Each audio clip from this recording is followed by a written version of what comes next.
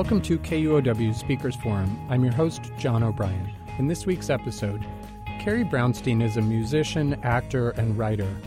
And likely more. Who knows what she'll do next? Politics? He understood me so well. Like, no one else understood me. You may know Brownstein from her iconic feminist punk band Slater-Kinney, or her roles in the TV shows Portlandia and Transparent. She grew up on Seattle's East Side. Brownstein spoke to Seattle novelist Maria Semple about growing up in the region and her new memoir, Hunger Makes Me a Modern Girl. The book chronicles her transition from passionate fan. For instance, about the long letters she sent to soap opera stars, she writes, "A response, any response, implied that I existed, that I was not a weirdo, that I'd be okay." To empowered and famous Riot Girl performer. Anna Tadashev recorded this talk on November 6, 2015 at STG's Neptune Theater. Please note, this talk contains unedited language of an adult nature. Here, Brownstein gets right to it. She's not messing around.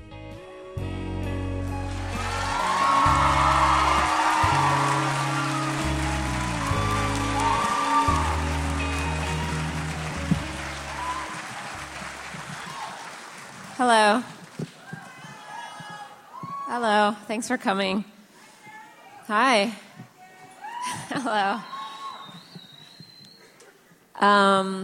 Here we go. Sometimes I read up top, but I'm not going to. We're just going to go right into the Q&A, Yeah. right into our talk. This is Maria Semple. Do you know her? She's a great writer. Thank you. So I know you were in Portland last night, but let's just be clear. This is your homecoming. Yes, this is my hometown. Welcome home. Thanks. I lived in Seattle for maybe 4 months. I mean, I grew up in... No, I mean, I was born at Swedish Hospital, but you guys don't even know what that is. That's so close. We're just going to woo our way but through I the grew whole up in evening. I grew up on the east side. Sorry. Uh-huh. Does it still... It still has a stigma? God. Yeah. I thought that'd be over by now. At least Amazon isn't on the east side, right? We can boo that. Boo. Hey, so congratulations on having a best-selling memoir, Carrie. Thank you. New York Times bestseller. Thanks. Yeah. How does it feel to be so accepted in the literary world so quickly? It feels great. I don't know. It feels it's a little. This whole tour has been very surreal. I married a couple the other night. I didn't get married to them. I did not get married to them. The syntax is very important when you're talking about I married someone. No, I officiated a wedding in L.A. spontaneously during a reading. I'm not doing that tonight. Okay, so that's off the table, everybody. The memoir, I don't know how many people have had a chance to read it. It is so, oh my gosh, it's so beautiful. The writing is unbelievable. And it's, there's so much wisdom in it, which I found really moving, that it's the only rock memoir where I wasn't disappointed that you didn't just shit-talk a bunch of rock stars, which is usually what I like in a rock memoir. But this was very compassionate and very... very sweet. And I'm wondering about when did you get so wise? Was it in retrospect? Did you process a lot of this stuff after the fact, or were you always kind of going through it as introspective? I think I've always been introspective and always been an observer of, awkward things and... but the ways that people kind of perform at personhood, or the ways that couples perform couplehood, or people's relationship to their environment has always been very interesting to me. When we would be on tour and we would fly somewhere, I always was talking to the stranger in front of me as we were boarding the plane. I'm just very interested in people's stories. And also, during... Slater-Kinney, I was often asked to write about the band, sort of at the same time that we were in it. So I felt like I was always kind of being asked to sort of be both on the periphery in a slightly objective way, and then somehow marry that with my, subjective take on something. And I think also as a kid, I was a keen observer and kind of the neighborhood impresario, and just trying to get a lot of things to cohere. Yeah, talking about your childhood, there's a passage here that I would like you to read about growing up and what you were like. Okay. All right. The highlighter looks really cool in this light. It does. Yes. My other form of validation was through performance. Performing gave me something to do in a given moment in a room. It was a heightened way of relating to people. I could act out feeling instead of dealing with them. Few interactions didn't involve me hamming it up in some way. My sister Stacy was my first sidekick, with whom I'd record radio plays or lip sync for our family using a cane as a microphone. If I was at a friend's house and needed to go home, I insisted on first performing a mock ballet, complete with my friend's ballerina outfit, despite having no dance training whatsoever. Cue Dance of the Sugar Plum Fairy. That would be followed by a juggling act consisting of 2 tennis balls and an apple to the tune of the Lovin' Spoonful's Summer in the City. I loved the ability to be commanding and silly, to focus and control a situation, to elevate the mundane into the theatrical. I wanted people to listen, to witness, or simply to notice me. I held people hostage with this need for attention. It was both an imposition and a plea. If the following accounts of my attention-seeking seem dizzying and unrelenting, that's because they were. I was an anxious child, prone as a baby to colic and frequent tears, and later to fist-pounding, leg-kicking tantrums. My mother likened my melodrama to the silent film actress Sarah Bernhardt, as if my frustrations and feelings weren't normal, but calculated, contrived. Bernhardt's excuse for her theatrics was that she had no sound in her films, whereas mine was an effort to drown out an encroaching family muteness. At night, I'd wake up terrified of fire, death, and disease. The smell of toast, my mother in the kitchen and hungry at 3 a.m., wafted upstairs. Smoke signals of distress that hung over my sleep. I checked the pillow to make sure all my hair wasn't falling out. I researched fire escape ladders and calculated the jump from my second-story bedroom window to the nearest tree branch. I dragged my bedsheets down the hall, sneak into my parents' room, and sleep on the floor. Or I'd crawl into bed with my sister, who would wake up and kick me out. I didn't want to be alone. My brain rarely quieted. In a family video featuring an anniversary message to my grandparents, my voice never falls below the volume of an NFL coach. I won't stop stepping into frame. I didn't want the recording to end. Yeah. So what do you think, looking back on that girl? Because it obviously must have been hard to be you. Certainly hard for others, it sounded like. But what do you feel bad for the girl that was you, or do you feel like it got you where you are today?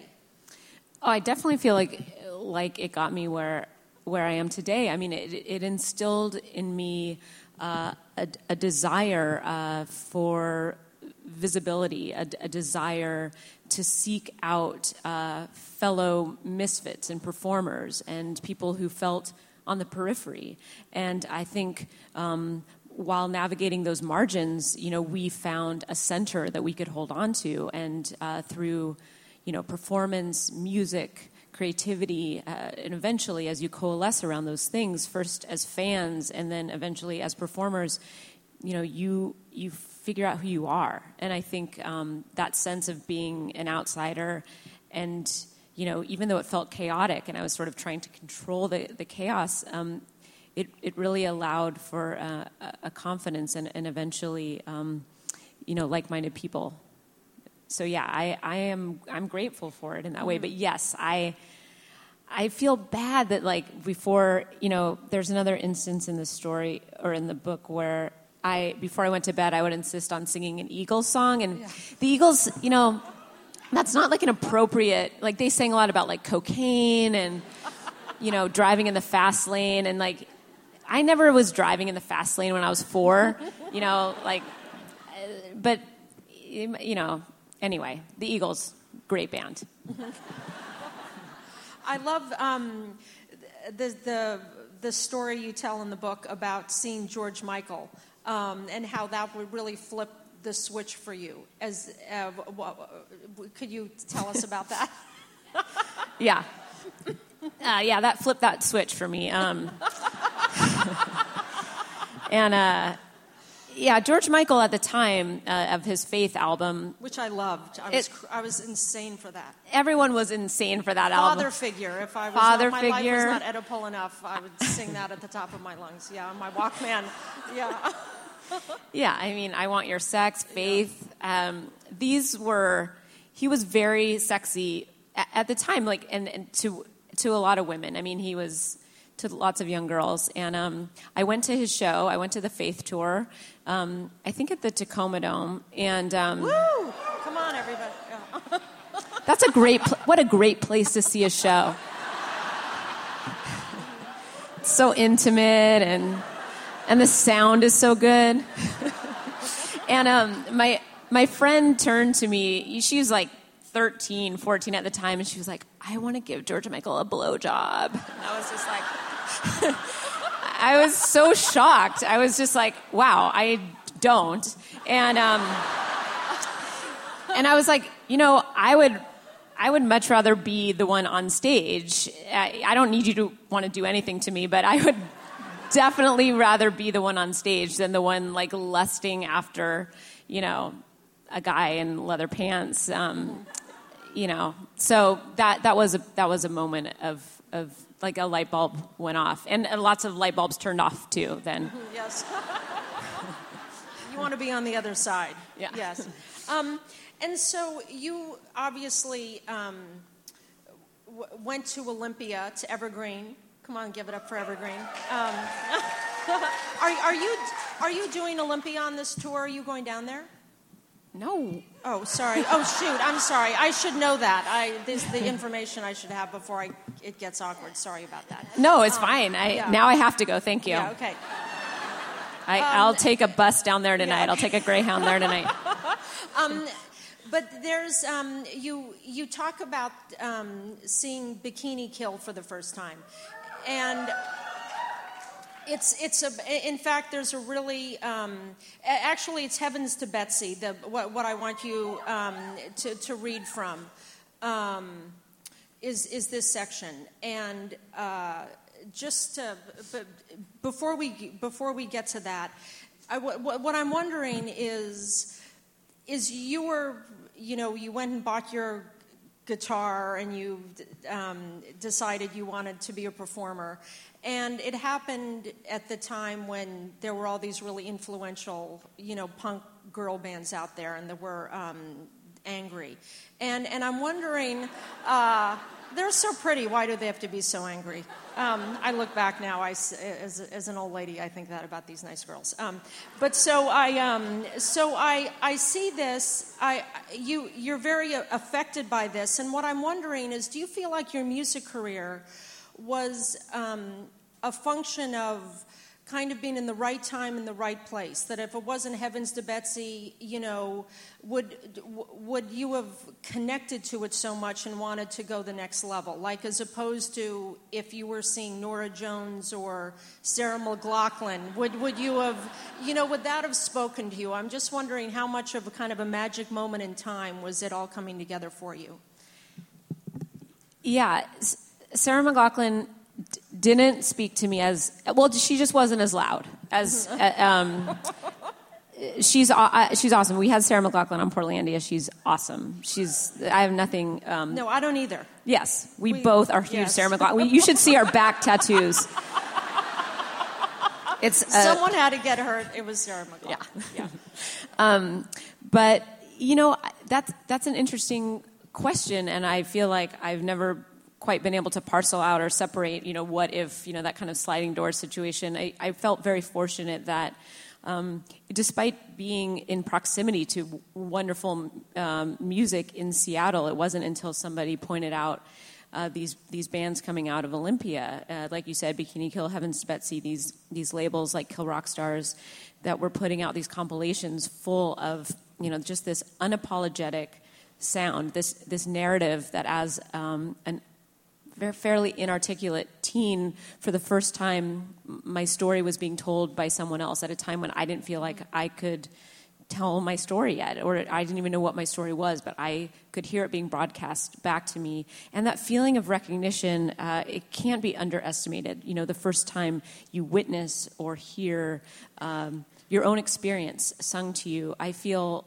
if you don't have that yet, there's such a longing, but it's an emptiness that you don't know exists until it's sort of filled in for you. So Olympia kind of became my mecca. I wanted to go down there for school, but I also knew that the city and the scene would be its own sort of education for me. And yeah, I don't think if I hadn't heard those bands that I would have felt validated, I guess, that what I had to say meant anything. It was like somebody sort of carved out a territory, and so I had somewhere to go.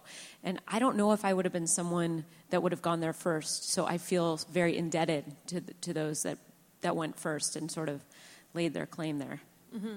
Here's this section that's related to this. All right, this is me singing Heavens to Betsy. They took themselves seriously, too. It was a strident show. Eventually, Korn was able to bring her sense of humor about the world and about herself into her music. But when you're part of an early movement, like she was with Riot Girl, where she had to create a space for herself and for her audience, where every show felt like a statement, where before you could play and sing, you had to construct a room, one you'd be respected in, wouldn't get hurt in, a space that allowed for even acknowledged stories that hadn't been told before about sexual assault, sexism, homophobia, and racism. And then musically, you have to tear that very space down. There's not a lot of room for joking around. There is a direness in the construction of safety, in the telling of theretofore untold stories. I was really intimidated by those Heavens to Betsy shows. I thought, these people are so cool and so not funny. I knew not to kid around or make some crass, sarcastic comment because, well, these people will fuck you up. Heavens to Betsy came across as the most serious of their peers. You stood up, you listened, and you were quiet. They were like really loud librarians. And as the audience, you better shut the hell up because you're in the library of rock right now.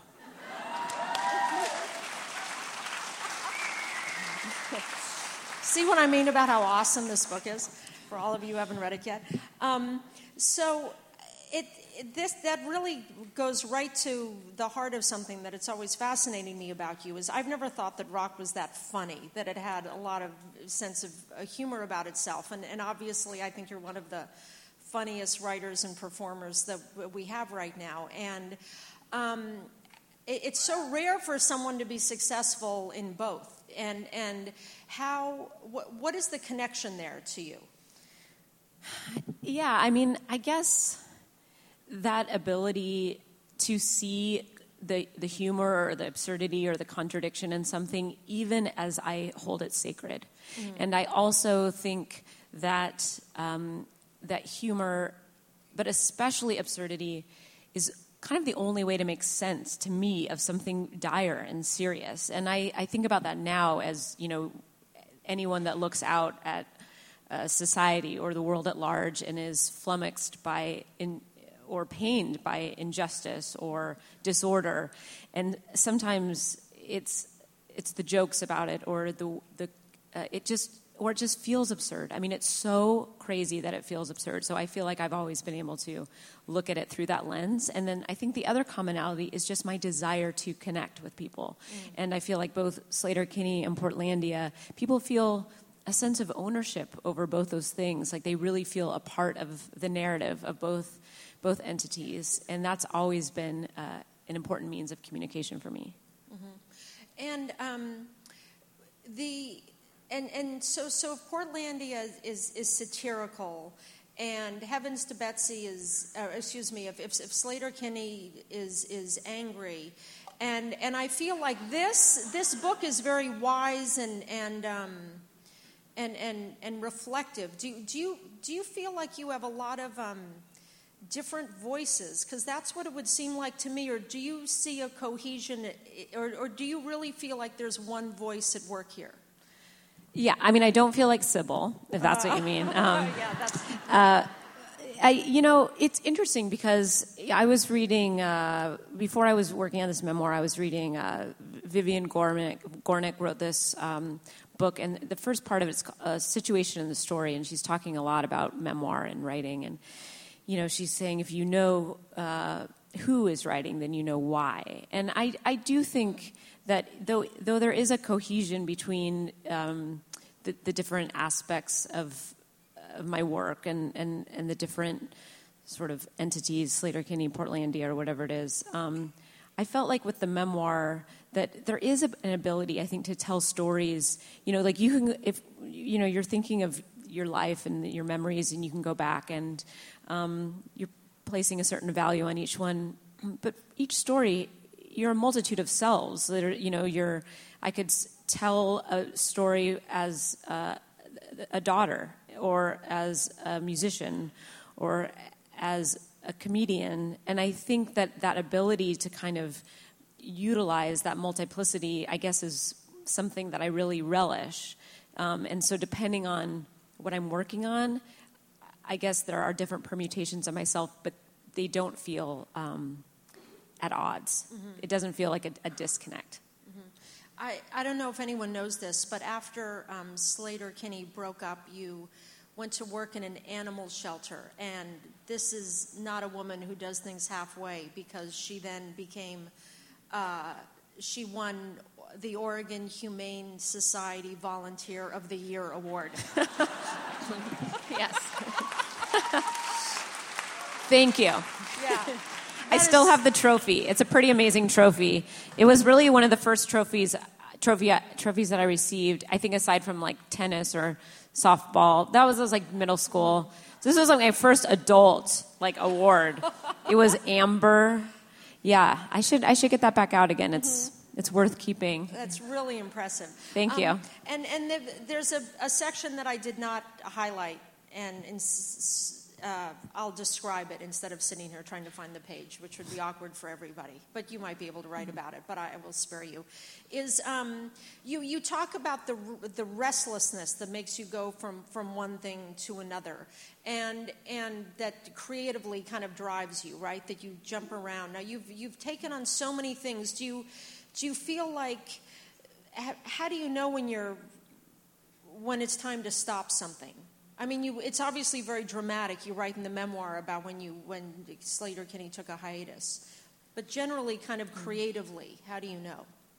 I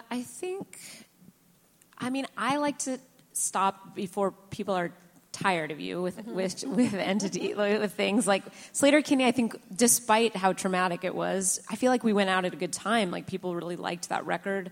It's better than kind of like dragging the contents of our creativity behind you in a hefty bag that starts emptying out, and like all of a sudden you're just like, whoops, all the good stuff is way back behind me on the road, and you're asking people to still listen. That's not what we wanted. And I try to find a balance, I guess. I don't, I like to have a decent work-life balance, but I'm a pretty good multitasker, I think. Mm-hmm. I really relish the restlessness. I don't like to be still for very long. Is there some whole new career that you want to try that you haven't given a shot yet? I'm just curious, because you became a teacher, right? You became a substitute teacher. I was a substitute teacher. Yeah, you volunteered. This is after she was a huge rock star, incidentally. Well, it was when Corin was pregnant with her first child. She called me and she said, I'm going to have a baby and we're going to have to take a break.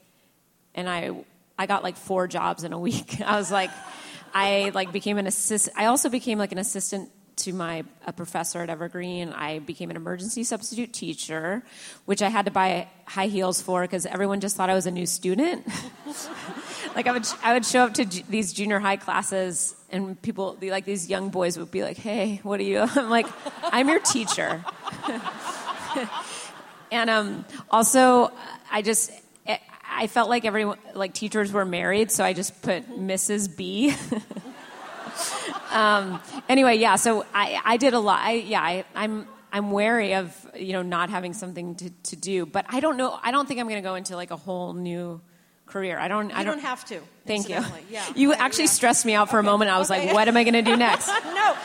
I mean, I one career is usually enough for most people, but already you're on 6 or 7. I'm just wondering if you. No, I think I feel good. You feel good. Okay, yeah. Good. Yeah, I think it's okay. I think you. But I was in my head like, oh my gosh, what's my resume look like right now? Yeah. And so, one of the things that I find that's interesting is that you talk about Corinne and about in Heaven's Corinne. I'm just saying for her. God, no, just actually last night I will say that the announcer got Corinne's name right, but then pronounced it Jeanette. Oh. Which, excuse me. Yeah, so Corinne is fine. That's good. That's okay. Corinne. Yeah. Is that when you said that with Bikini Kill really created a lot of space. She kind of took a lot of the bullets for being a female rocker, and that you felt very grateful that you didn't have to fight for that yourself. And it's 20 years later now, I think, and I'm wondering, do you still feel like you have to fight for it? Are you interested in fighting for it? I'm just curious about the last 20 years and maybe your relationship to it and how you see it. Yeah, I mean, that's an interesting question. I think, whenever you feel like there have been, certain, like, people have made inroads or that the idea of something being an anomaly or special, or there's sort of this asterisk around, women in music, or then all of a sudden it's women in comedy, or it's women in politics, or it's women in chairs. It's just like women are in all these places, and people have so many questions about why they're there, and they have to spend like 11 hours in front of a Benghazi hearing, or whatever. Like, it's just.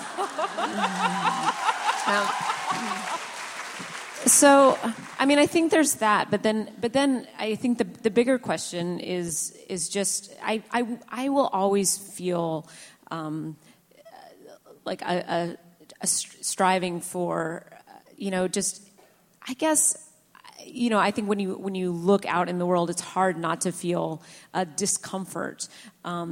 That I want to be compassionate, or to placate, or to assuage, or to be able to comment on things that still feel unjust to me. And I think so. Whether it has to do with sexism or racism or transphobia, like all these things that I think continue, they're all related. So I think it's it can be pernicious to sort of feel like, okay, well, we've made it, and then you look around and you realize, well, once you're sitting at the table, who else isn't there? Or by desiring that, who have we sort of lopped off? And so I guess that quest for me that's always, I guess, part of a dialogue. But yeah, the question of women in seems to be perennial.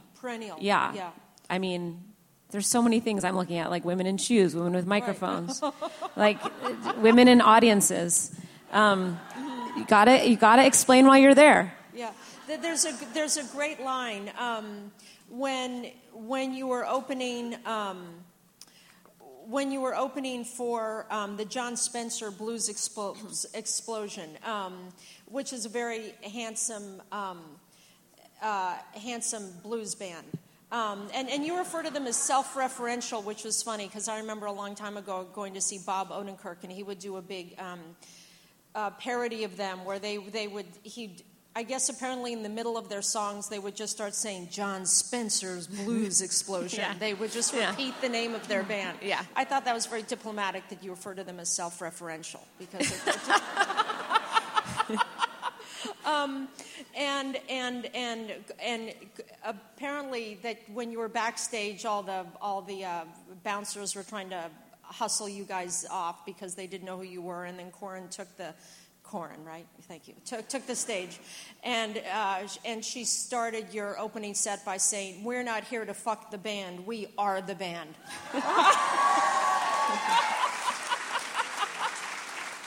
I love that. So you're going to go on tour soon. Yeah. I mean, we toured on and off this year. You've been on tour, but you're about to start another leg? Yeah, in December. And are you excited about that? I am excited. I mean that seriously. I'm very excited. We're some shows in the Midwest, and then a bunch of shows in New York. I think it was in the Wall Street Journal interview, you talked about how sad it is, the thought of going on stage without feeling the burning desire to perform, and how that's like one of the saddest things you can imagine as a performer.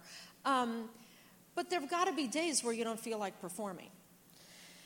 Yeah, I mean, I think that, well... And then what do you do, I guess, is right. What I'm asking is kind of how do you deal with that? Because you have bad days. Right. I mean, I think the great thing about music or performance of any kind is that you're able to channel that frustration or that lassitude or whatever you're feeling into the show, and then you also have the audience, which is what's the best part of the live show, is that, you know, whatever you're feeling is being met and matched or at odds with the audience, and so you're able to kind of dance with that a little bit and toy with it, and it can bring out something in you. And I also like being able to use frustration. And then you have all these songs, and within the container of those songs, depending what they're about, you know, you can sort of revisit different emotions through that. And so usually not even by the end of the show, but the middle or even the first third, you find that, you know, I guess you use it. You find a way to use it. So it never feels like a burden. Also, tour, as I describe in the book, is very monotonous. So, I mean, you're really just living for that hour and a half on stage. So it's hard not to love it when you get up there.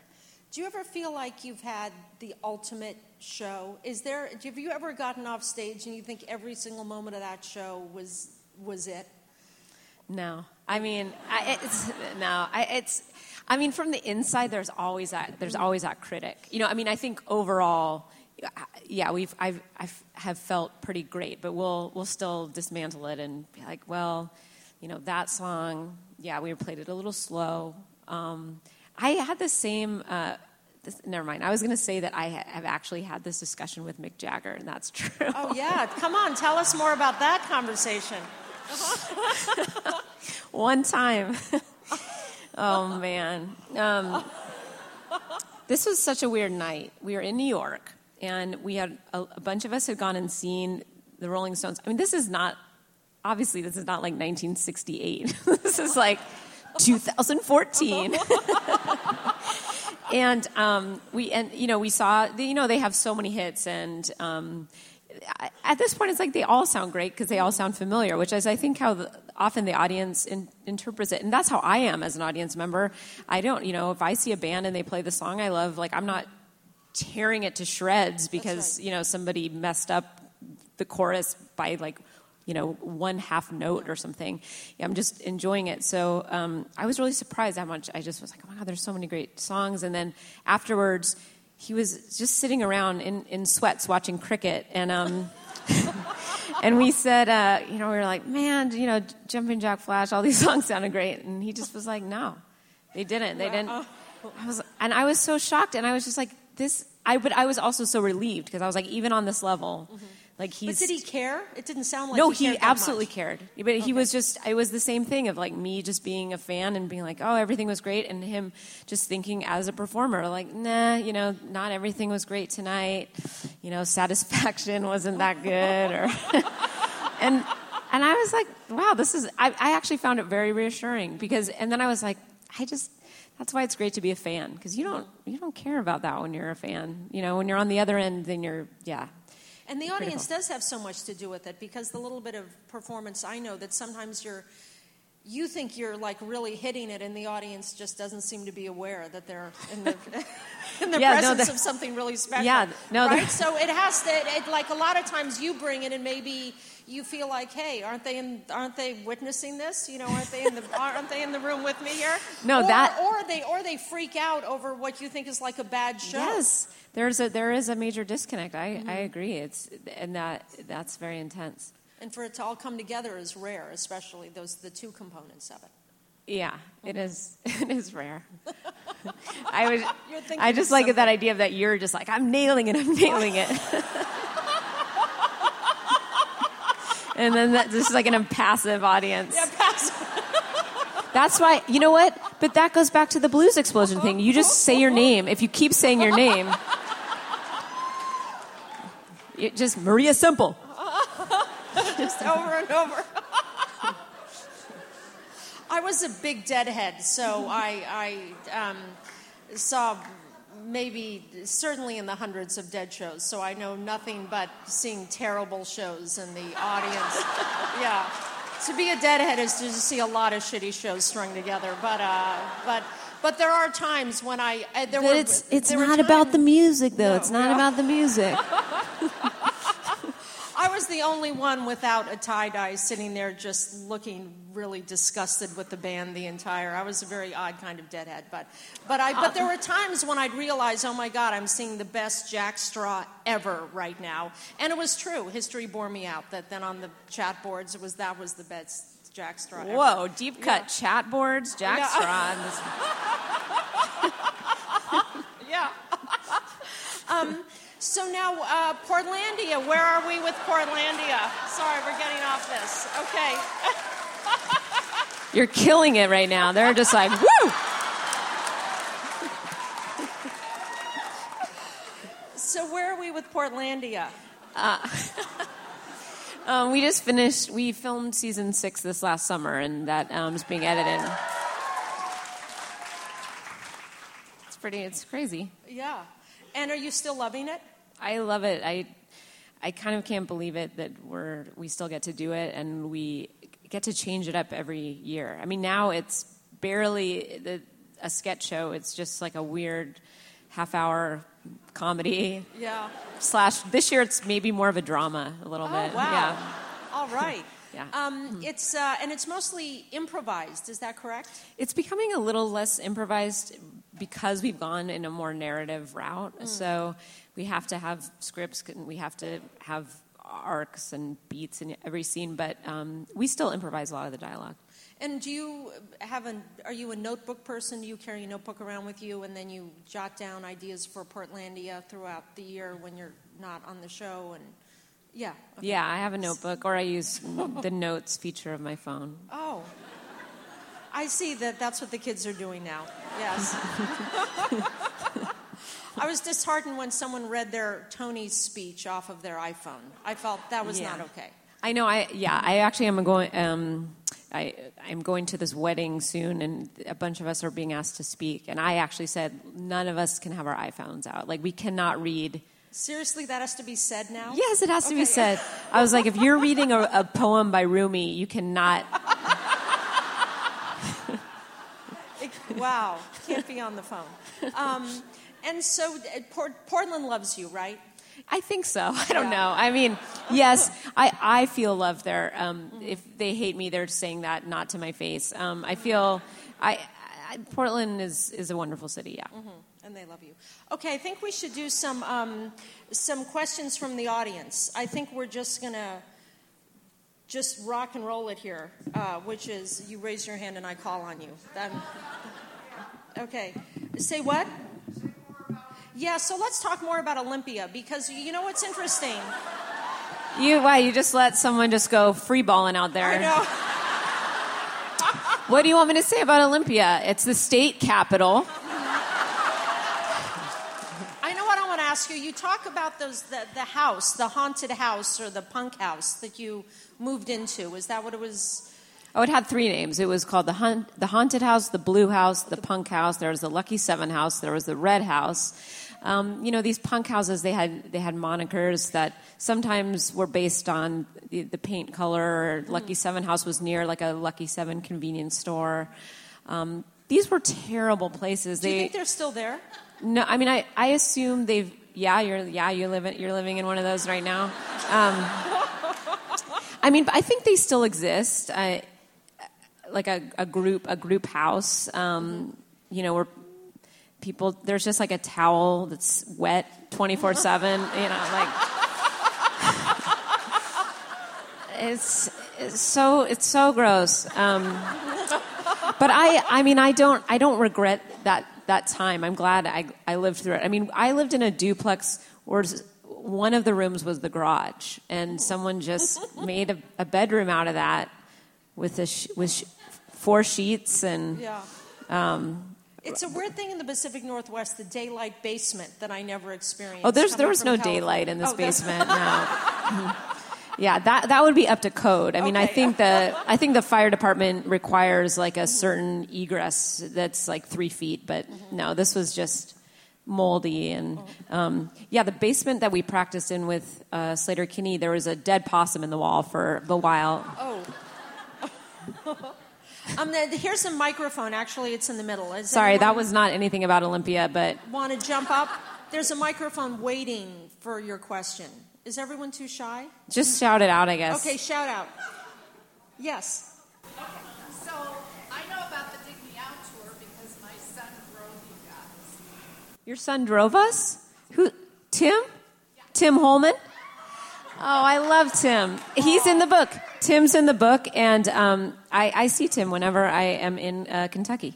Well, I heard about it from a mother's perspective. Oh, well, I'm so sorry. Postcards,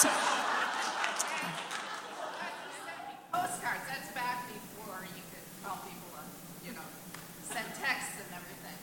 And he told me all about the fight or the issue that you mentioned in the book. Yeah, Tim. So I texted him and he said it wasn't a punch, it was a slap. Oh, it was a slap. Okay, well, I'm glad it was only a slap. I feel like, Tim tried to intervene when a bunch of women wanted to dance naked on stage, and Tim was our only. He was our roadie. He was our merch guy. He was our friend, and when he tried to intervene, he got hit. And not by us, but by the bouncer. That's funny when my dad read the book, and there's a lot about my dad in it, but his main concern was the squalid conditions that we stayed in. That, and he was... I know, I'm so sorry. We didn't know. My dad was also worried about he wanted to double check whether we had shared a credit card during my trip to Australia. It was all fiduciary. That was all he was worried about. Just, sorry, Dad, he's here. I'm just kidding. He also said he really loved it. Okay, question. Yes. I was recently in Portland, and I was speaking to someone who said that they were in charge of some big steampunk group there. And so I asked them, hey, are you familiar with the Portlandia skit involving the steampunk convention? He said, 1, yes. 2, it caused the greatest schism he's ever seen in the steampunk Portland scene. Were you aware of this? No. So I feel like there's just like a tin submarine that's like moving on one side and like a bazooka gun on the other. I don't know. What is the steampunk schism? I will get in the middle. Let me get in the middle of that. That sounds very healthy. Okay. I just imagine you've done enough damage. What I imagine is 2 people with monocles fighting. Thank you. Okay, next question. Hi, Carrie. Hi. So it seems like everything you've been involved with, you've had such creative control over. But now you're on Transparent, which is amazing, and you're an actress. What's that like? Well, I mean, Yes, on Transparent, I don't have, you're right, I don't write on that show, but it's very freeing, actually, to work with someone like Jill Soloway or all the amazing writers on that show. They allow such risk-taking in the performances, and I really enjoy not being part of the creative process and just working on and focusing on the scenes and the character. That to me has been wonderful because it's different. But I feel fortunate that I'm working with someone who I really believe in, and I really love that show. Awesome. Mm-hmm. Thanks. Thank you. Hi. Hi. So I'm a writer, and I was really interested with your relationship with writing throughout the course of your life and your creative journey, I guess. Because it seemed like music was that thing that initially was like, okay, wow, I really need to do that. But through music, you were writing all the time, and especially those letters that you wrote to celebrities in your childhood, that really resonated. So I just was interested in your relationship and how you think music and writing and creativity kind of just all meld together. I would consider writing the through line and the commonality between all the things. I've always been interested in reading, and I've been a very avid reader, and writing is, I think, been my main way of expressing myself. I love words, and I've always had epistolary friendships, and really, before email, really enjoyed writing letters back and forth with my closest friends and sort of having that as document of... And Jeannie Francis of General Hospital. Yes, I wrote a pretty long letter to Jeannie Francis. So first she was on General Hospital. Do you guys remember Luke and Laura? You know what's crazy? Do you know how they met? On the show, he raped her on a dance floor. Hello, I know. And then they got married. Relationship. Yeah. This was the 80s. This was the 80s. Yeah. And that is insane. And then the show kept going. Yeah. People were like, "Oh, this is and they were people's favorite couple. Yeah, totally. But I didn't discover her until she was on Days of Our Lives, because Today, actually, at the grocery store, there was a Days of Our Lives commemorative issue, and I was like, it's still the same people on that show. They must be like 150. And they look amazing. They do. Yeah. And I wrote a letter to Jeannie Francis. She did not write back, but other people from other soap operas did. But I still love Jeannie Francis, and if she showed up right now in this room, I would be very excited. She's not going to, so don't get excited. Back to the drudgery of this. Mm-hmm. Yes. Okay, so thanks. Somehow we got onto Jeannie Francis, and I hope that summed it up for you. Yeah, yes. That's everything. Thank you. Hello. Hi. Can I ask you a political question? Political, sure. So, a lot of us were in our teens and 20s and playing basement shows, right? And wanted to figure out how to change the world from there. And then a lot of us are now in our 30s and 40s not playing basement shows and still trying to figure out how to change the world, right? So, I don't know, how has your job description changed? Has your politics changed because you're in a different spot? I feel like I talked about it a little bit earlier. I think my intentions are still the same. Sleater-Kinney, people put the identifier of politics on our band, and that was intrinsic to our music, but always we wanted to be considered a band. That was the most important thing to us, and even though that was inseparable from our politics, it only mattered because we wrote, I think, good records. You know what I mean? Like in the realm of creativity, I don't think people remember bands whose songs they don't like, and you can't divorce that. That they were a great political band with shitty songs,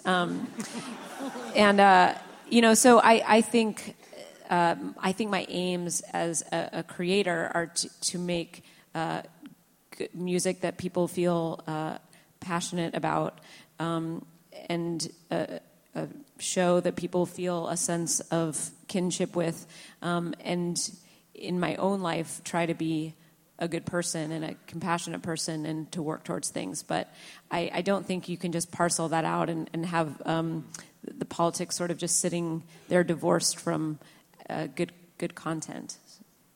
Thanks. Mm-hmm. Thank you. Hi. Hi. I have a guitar question. Okay.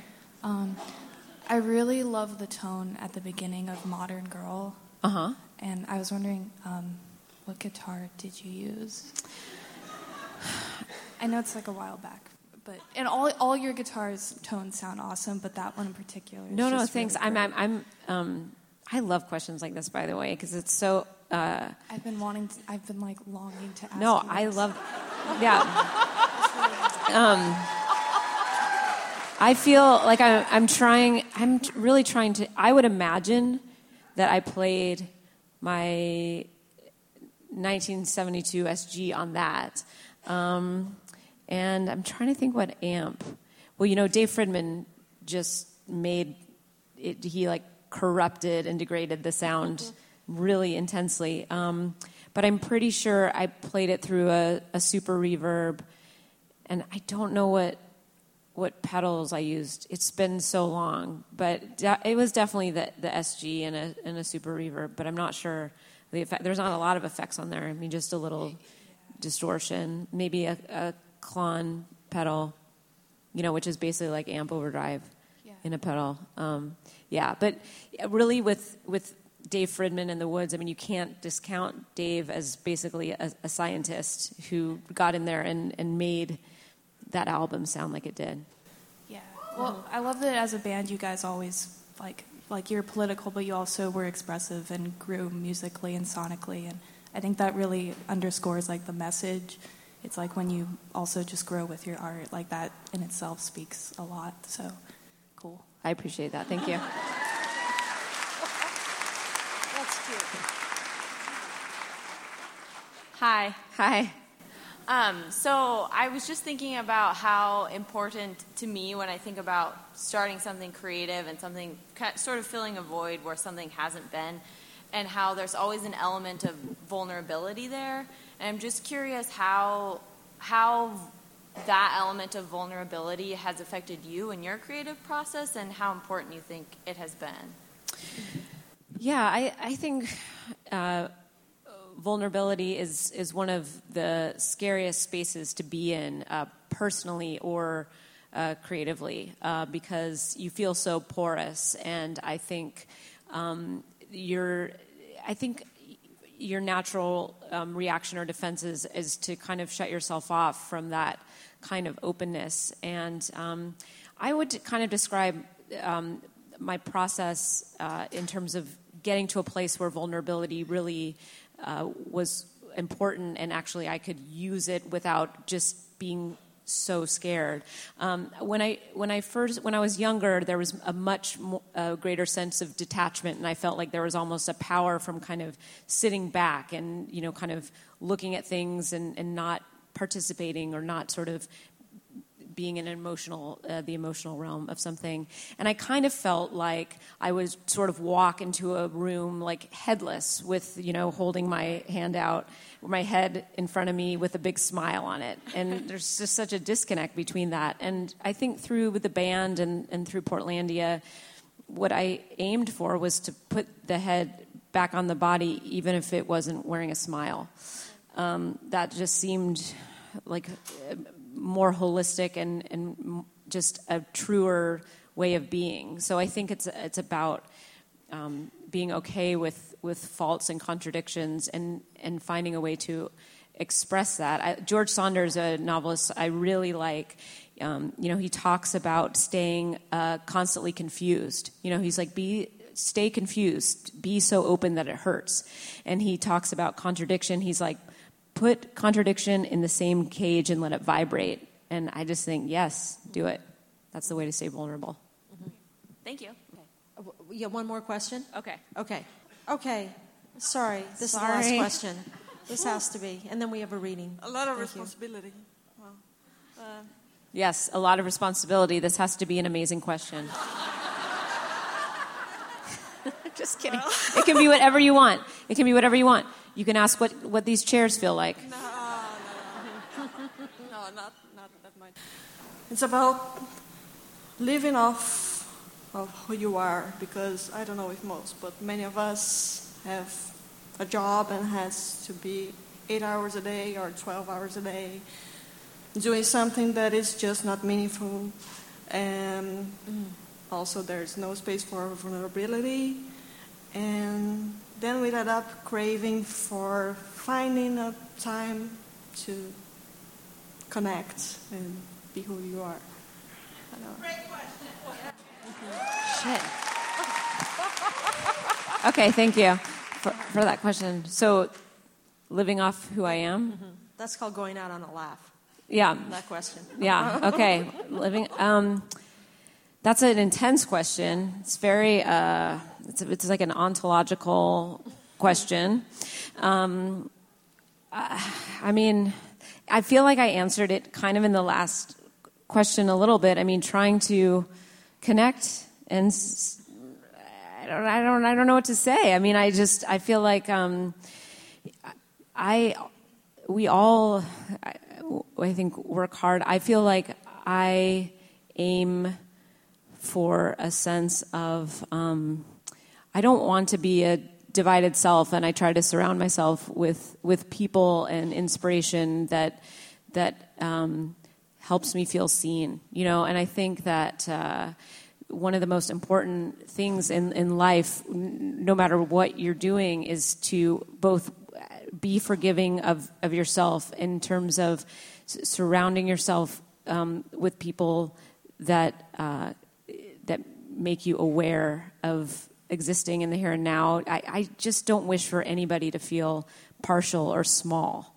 Like, that to me is so debilitating. And so, you know, I just desire for no one to feel a sense of self-effacement or erasure, or and you kind of have to have people around you that help you do that, no matter what you're doing. And I think if you surround yourself with people that don't allow you to feel small, then you have a sense of self, hopefully, and you can be creative even when you're, you know, working 8 hours a day, like you said, and feel connected. You have to feel connected with yourself first. I think that's the main thing. You have to find a means of connecting with who you are, and not shutting off. So don't hang out with people that let you feel shut off, okay? Mm-hmm. All right. And this leads into our final reading.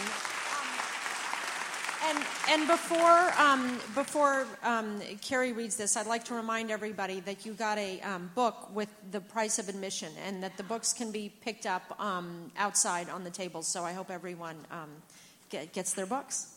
All right. Man, that was a heavy question there at the end. Very metaphysical. But hopefully this will address it. Mm-hmm. Here we go. Long ago, I stopped focusing on performing for the sake of my family, but instead performed in spite of it, away from it, to get out. The bottomless urge I had to entertain as a child had sent me headstrong and hurling myself into rooms, hoping I'd arrive in time to delay or minimize the breakage. Cop, coach, clown, a one-girl Greek chorus there to protect, instruct, and delight. But there is no one I could really save but myself. That's what I mean when I say Sleater-Kinney was my rescue and salvation. It was the first time I felt I could be vulnerable in my creativity, in which the emotional and psychic stakes were neither futile nor self-annihilating. That unlit firecracker I carried around inside me in my youth, eager to ignite it at the slightest provocation, to detonate my whole being and fill the room in a glowing spectacle, found a home in music. My restlessness and unease was matched by my fellow miscreants, bandmates, collaborators, and audiences alike, but more crucially by a warmth and sustenance. In Sleater-Kinney, each song, each album built an infrastructure, fresh skeletons.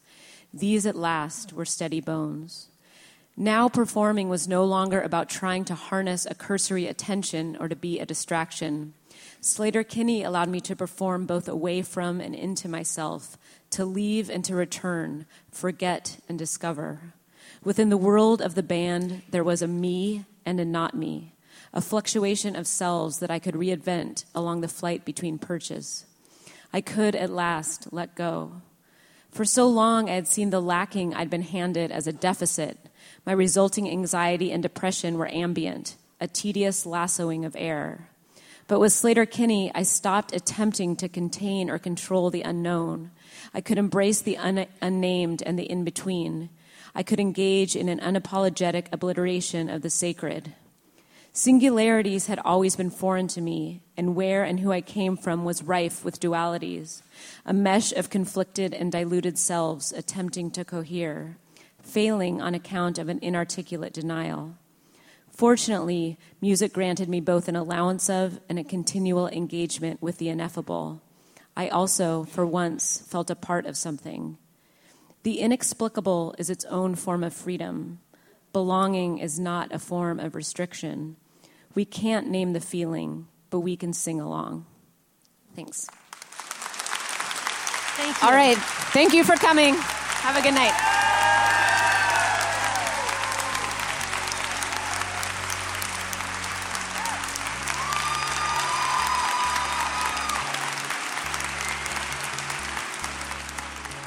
That's it for this podcast of Speakers Forum from KUOW 94.9 Seattle. This event took place at STG's Neptune Theater on November 6th, 2015. Thank you again to Anna Tatashev for our recording. Tune in again soon for more from Speakers Forum.